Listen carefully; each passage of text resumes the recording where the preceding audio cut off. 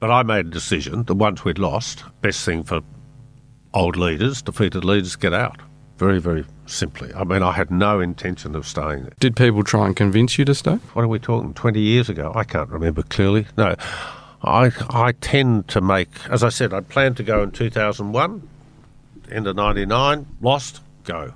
The man you have just heard is former Liberal Premier Jeff Kennett, talking about how he always planned to leave if he lost the election in 1999, and how he was planning to transition to another leader if he won. As is so often the case in politics, things are rarely that simple. Now, for the first time since the state election that changed Victoria forever, Jeff Kennett is reunited with the man who replaced him as Premier, former Labor leader Steve Bracks. I'm James Campbell. And I'm Matt Johnston. In this episode, we look at the dying days of the Kennett government and what was happening behind the scenes as 3 independent MPs continued to weigh up their options. Welcome to Face Off.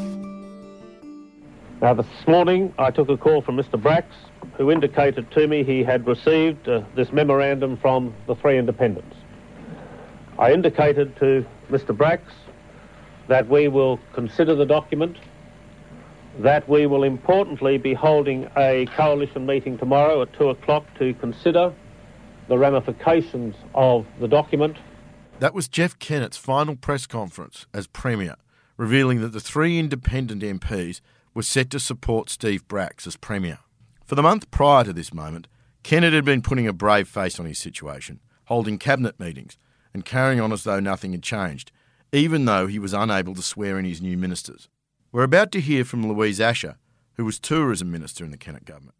And Cabinet itself, after the election night and before everyone knew the exact nature of the numbers, Cabinet was still effectively sitting, but it was a bit of a show cabinet, I suppose. What do you remember? Well, I remember the Monday cabinet meeting after the election where everything was in limbo and counting was still going on, and it was conceivable that we could still win some of the seats we ended up losing.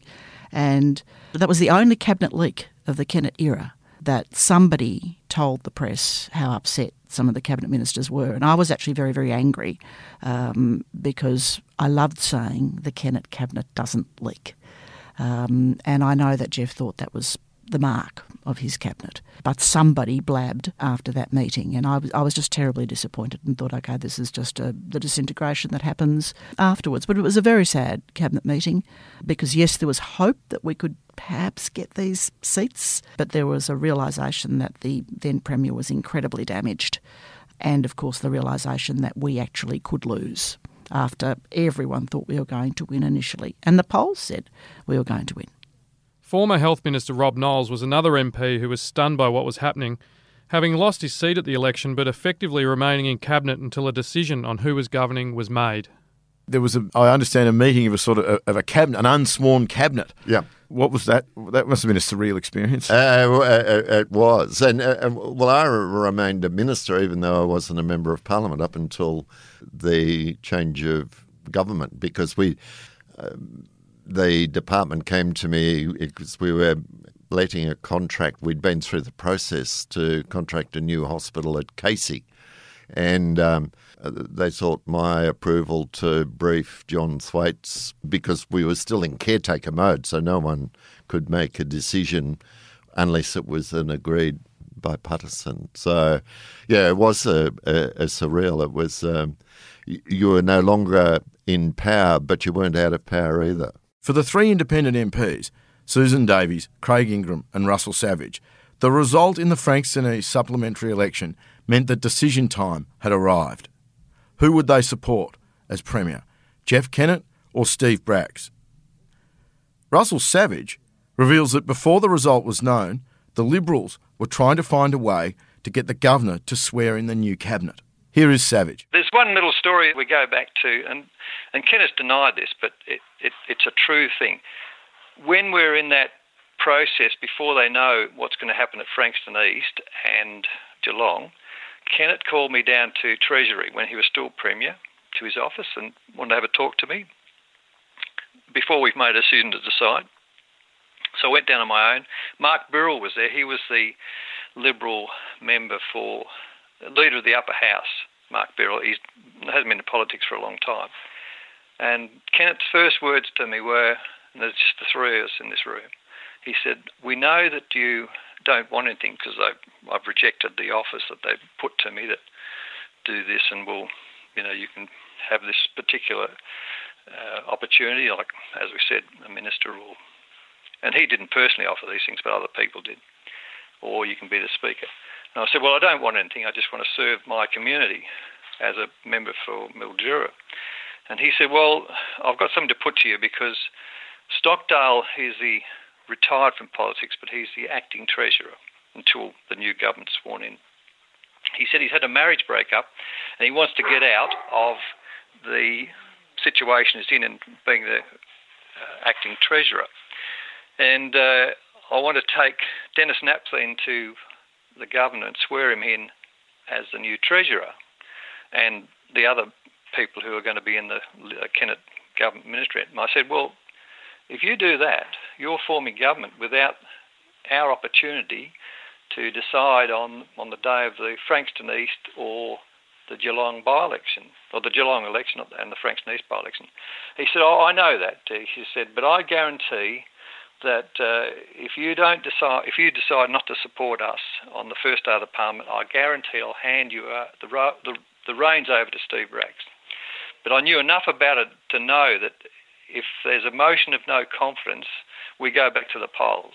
It's not about handing the reins over to someone else.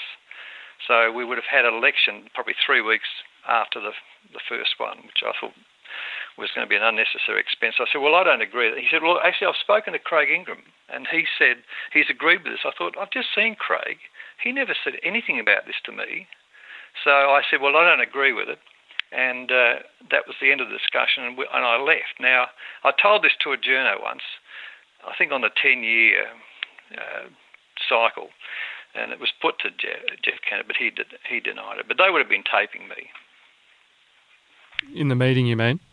Yeah, they would have. I think I would have been being taped, but that doesn't matter. But anyway, when I got back to the office, I spoke to Craig, and he said, "Well, it was put to me, but I didn't agree with it." So it's just one of those really bizarre things. And because the only person who can give advice to the governor is the Premier of the day, and that's Kennett. Bracks can't, I can't. But I thought, I'm going to ring up the governor's office. So I rang up and I spoke to somebody there. I think it was Sir Charles Kerwin, who was the governor's secretary. And I just explained to him what had happened. And I said that we're not going to support anybody until after these two events, Geelong and Frankston East. And he never said to me, "Oh, you can't talk to me, and I think this is inappropriate." He just said, "Yes, thank you," and that was the end of the conversation. And then I went to a reception with the new Parliament at Government House, and this person came up to me and he said, "I'm Charles Kerwin." And he said, "You should write a book." So that was not lost on the governor, and it wasn't lost on him. Interesting history, isn't it? Very. Russell just told us that in one of his early meetings, and he says Jeffrey denies this, but he said he was preparing the Premier at the time to swear in a new cabinet and basically get on with things, which could have led to a vote of no confidence in the Parliament. That could have sent everyone back to the polls. Did you have a similar offer, or what was your recollection of what he said to you about these things? Yeah, that was an interesting question, because it came after a private meeting I'd had with Jeff Kennett and Beryl, and it was put and was discussed. I didn't necessarily agree with it, and it was pretty clear, what was the outcome. But look, I was a bit of a newbie, so I wasn't going to make any commitments to stuff like that. I sort of said that's a discussion we need to have with the three of us rather than. So that offer was there, that scheming, but I think they would have done anything to try and force a fairly messy outcome like that, or even then go back to the polls, because I think the coalition thought it was a bit of an aberration, and behaviour through that first 3 years was very much that. They thought it was it was just a. Voters made a mistake and they'd fix it at the next election, which they were completely wrong on. I have done this with a heavier heart than you can possibly imagine, given that most of you don't think I have any heart at all. Victoria is without a doubt my life. I genuinely leave you all very, very proud. Yeah, look, it was euphoric that we had the chance to form government. And I think particularly because Labor had only been in opposition for 7 years, there had been an expectation that we'd be in opposition for a lot longer than that. So there was a euphoria, but there was also, and I remember, Steve, there was a really strong determination to be incredibly disciplined and implement our policies and work very, very hard because we were a minority government. So every piece of legislation would rise and fall on the floor of either the lower or the upper house. We did not have a majority in either chamber of parliament, so we had to be incredibly disciplined. I was obviously a backbencher at the time, and so in the parliament there was very high expectations from the leadership of the government about where backbenchers were meant to be at all times and the role we were meant to play. There was a really strong determination to deliver on our agenda, and also a strong determination to grab the opportunity. It is an enormous gift and privilege to be in government and to implement your policies and to work with the Victorian community. And to have been given that gift in the late 90s was something that we were going to work very hard on. And it was we were an incredibly focused team. News doesn't have to be boring. The Brits have given Prince Harry a new nickname after yet another tell-all interview. Oh God, is it the Ginger Whinger? Let the team at news.com.au get you up to speed each day with their podcast, From the Newsroom. A couple were busted joining the Mile High Club. Well, I guess they can't fly Virgin anymore. Politics, sport, red carpets, royals. Get all the goss in just a few minutes. Follow From the Newsroom wherever you get your podcast from. As well. It was a small team, as I said, because we're a minority government, but very, very focused on the task at hand. As Jacinda Allen explains, Labor's parliamentary position was precarious and they decided against too many radical changes. But they were greeted with a large gift by the former government. A huge surplus was waiting for them, meaning that the job of delivering promises and increasing spending in core areas was achievable. Former Health Minister Rob Knowles. Because the other thing that emerged during the campaign that we were unaware of was that the state's finances were much more robust than what we had understood. Our political opponents will inherit the best condition this state has been in for those 60 years, and can I also say they are going to inherit a brilliant public service. Yeah, I just knew that the Labor government were going to be able to be much more generous in terms of government expenditure than what we had, and that always makes for popularity of government. Took over, we did not rescind or change any of the privatisations. We kept a similar economic setting to what was... I think you kept all of my pretty policies. Well. What we changed was... The one hospital I think you took over was a Gippsland Hospital you renationalised. I think it was it, I think. The Austin we took back. And I think you changed one boundary of the local government, didn't you? There was one little thing. In Kensington, I think, was it? But we concentrated more on some of the social policy, agenda of education and health and some of the rail lines. So, it was really taking that economic policy and saying, OK, we're going to continue that, and that changed the Labor Party. But still being able to give back a dividend by delivering on social policy. So that was the sort of change that we had. And I agree with Jeff, it's a credit to John Brumby that he stuck there through that difficult period. And he was rewarded by being a key part of our government. I mean, I was very pleased. I had an interesting situation when I took over because I was Premier and Treasurer for our first budget, and I was so relieved when I was able to hand over the Treasury to John Brumby as well, because the last thing I wanted was to do both. Can I just...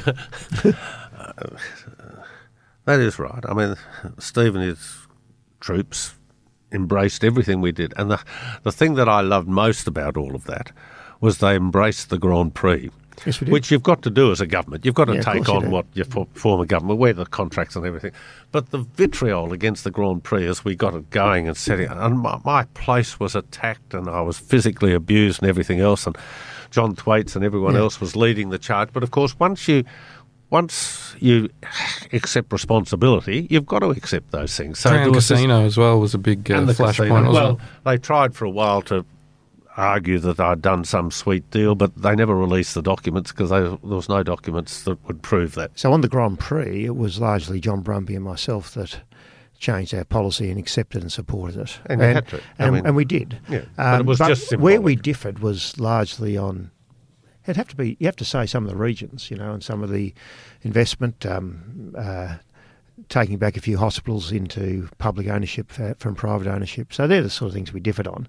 And that's a fair difference, really, for a party. Were there any of those big ticket items that you were this close to sort of canning or changing, or did you just think we're just going to follow along here and then set our own path on other things? I can't think of any in that regard. You mentioned one earlier on, but I just can't remember what you said. But there was one I had to change, I think. I think in one of the elections I indicated that I'd bring in industrial manslaughter. I dumped that because I saw the effect that would have on business and industry, so I did dump that. There was one or two of those which I did, and that was the experience of being in government. You're going to bring conductors back, I think. Conductors, that was it. Yes, that was a brave move, wasn't it? And I think I saw the sense in that once I had the better information of being in government. Do you still have the same concerns about industrial manslaughter? No, I think time's moved on. I think it's now in 2 or 3 states now, isn't it? So that's sort of... Some of these issues do move on a bit, and that one has. The other one was Waverley, that's right. Waverley was a vexed issue. Closing Waverley. What do you do about... You're going to keep it open, you promised. Was always a vexed issue. And in the end, we came to some compromise where we kept a portion of it. And I think you're even getting rid of that now, aren't you? Or leaving? We're about to leave. But that was one we had to sort of change a bit as we got in, I think. But generally, no. Any Liberal hopes that the result was a protest vote gone wrong and that they would soon be returning to power were soon dashed. Within months, Labor had won by-elections in Jeff Kennett's old seat of Burwood and former Deputy Premier Pat McNamara's seat of Benalla. 3 years later, in 2002, Bracks would lead Labor to its greatest ever victory in Victoria when he smashed the Liberal Party under Robert Doyle. By 2006, with Bracks on the verge of another landslide victory, the Liberals were flirting with bringing back Jeff Kennett. In 2006, Bill Ford and a few tried to get you to come back. How close were you to... Was that... That was between... When Doyle was clearly on his last legs and before Ted came over, there was a bit of a movement that you might... That was going to be the second coming. My hope was that either Rob Knowles or Ted Baillieu would succeed me had we won that 99 election, and probably Rob Knowles, because Rob was were very different to me, softer, a bit like Steve, nice guy. And then I was approached a couple of times, and on one occasion I remember when Rob Doyle was going, they rang me up and asked me to go back, and I went to Ted because Ted had difficulties making decisions, and I said to Ted, are you going to take this or not? Make up your mind. If you're not going to do it, I'll do it. And you were on the record saying that. Yes. It was at AFL House at the time, I think, from memory. I said, if you're going to do it, do it. I asked you to come into the Parliament. If you want it, it's yours. If you don't want it, just bloody tell me and we'll get on with the job. And so he came back the next day or next morning and said, yes, spoken to his wife. Yes, he wants it. I said, right, that's it. I'm out of here. 2006, obviously there was a change of leadership in the party. And at the time, obviously, rumours started to come around that Jeff might be coming back. And there was also Ted Baillieu, of course, who was coming up. So was there much of a resurgence of Jeff, or do you think that was to push some people to make a decision, or what do you think was happening? Well, I do remember the time because I was there and involved in it. I was talking frequently to Ted. I think I had just come back as deputy. Phil Honeywood had stood down, and I came back as deputy, which I had never anticipated doing. But anyway, politics is politics. What I said to journalists at the time, and I have to say I had a number of telephone conversations with Jeff over this, is tell me the seat that Jeff is going to have in order to be the leader. Tell me the seat, okay? It's got to be lower house. Start to go through which member is going to stand down. And, of course, everyone said, oh. Well, the media loved it, and my view is Jeffrey loved it as well. Here he was on the front page of the paper. It was Jeffrey in his element. He was having a ball. He was having huge fun.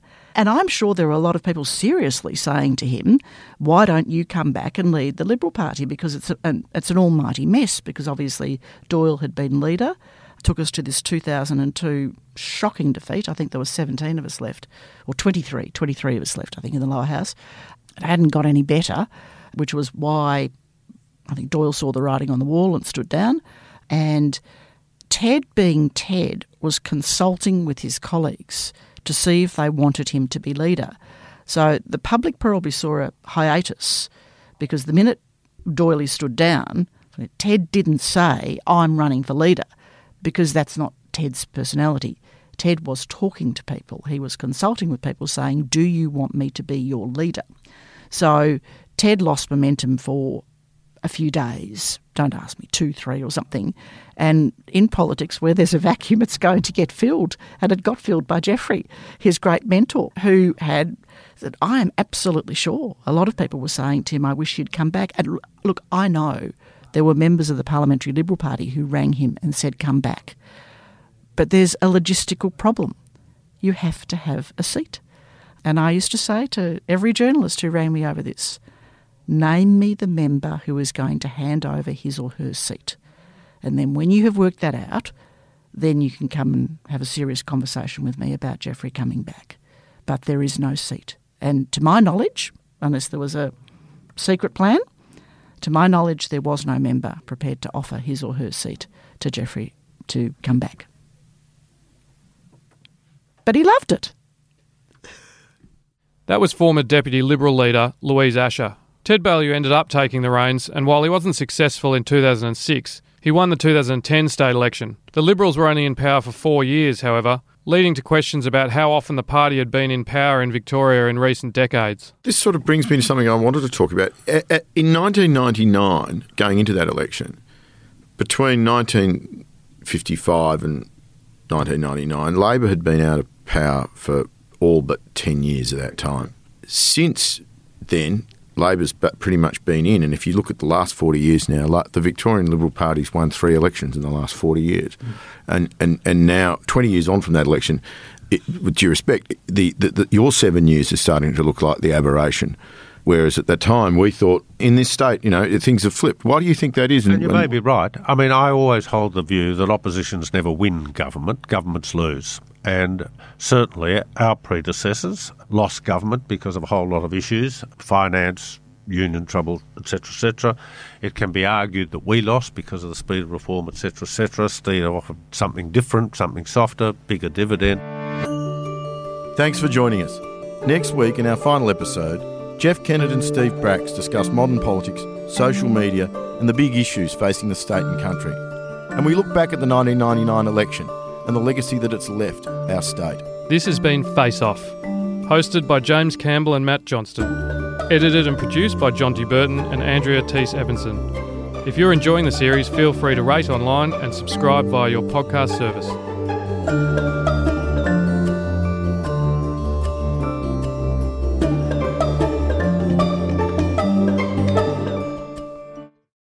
Are you ready to get an inside look at crime from someone who has investigated some of Australia's worst crimes? It was like Aladdin's Cave. The luminol found bloodied footprints and bloodied handprints on a wall, so it's just like a horror movie. Former homicide detective Gary Jubilant sits down with cops, crims, addicts, victims, small-time cheats and big-town lawyers as they tell their incredible stories. My house got raided. Next thing you know, I got bail refused. Next thing you know, I'm on a truck to Parklea Prison. Listen to I Catch Killers early and ad-free on Crimex Plus on Apple Podcasts today or wherever you get your podcasts.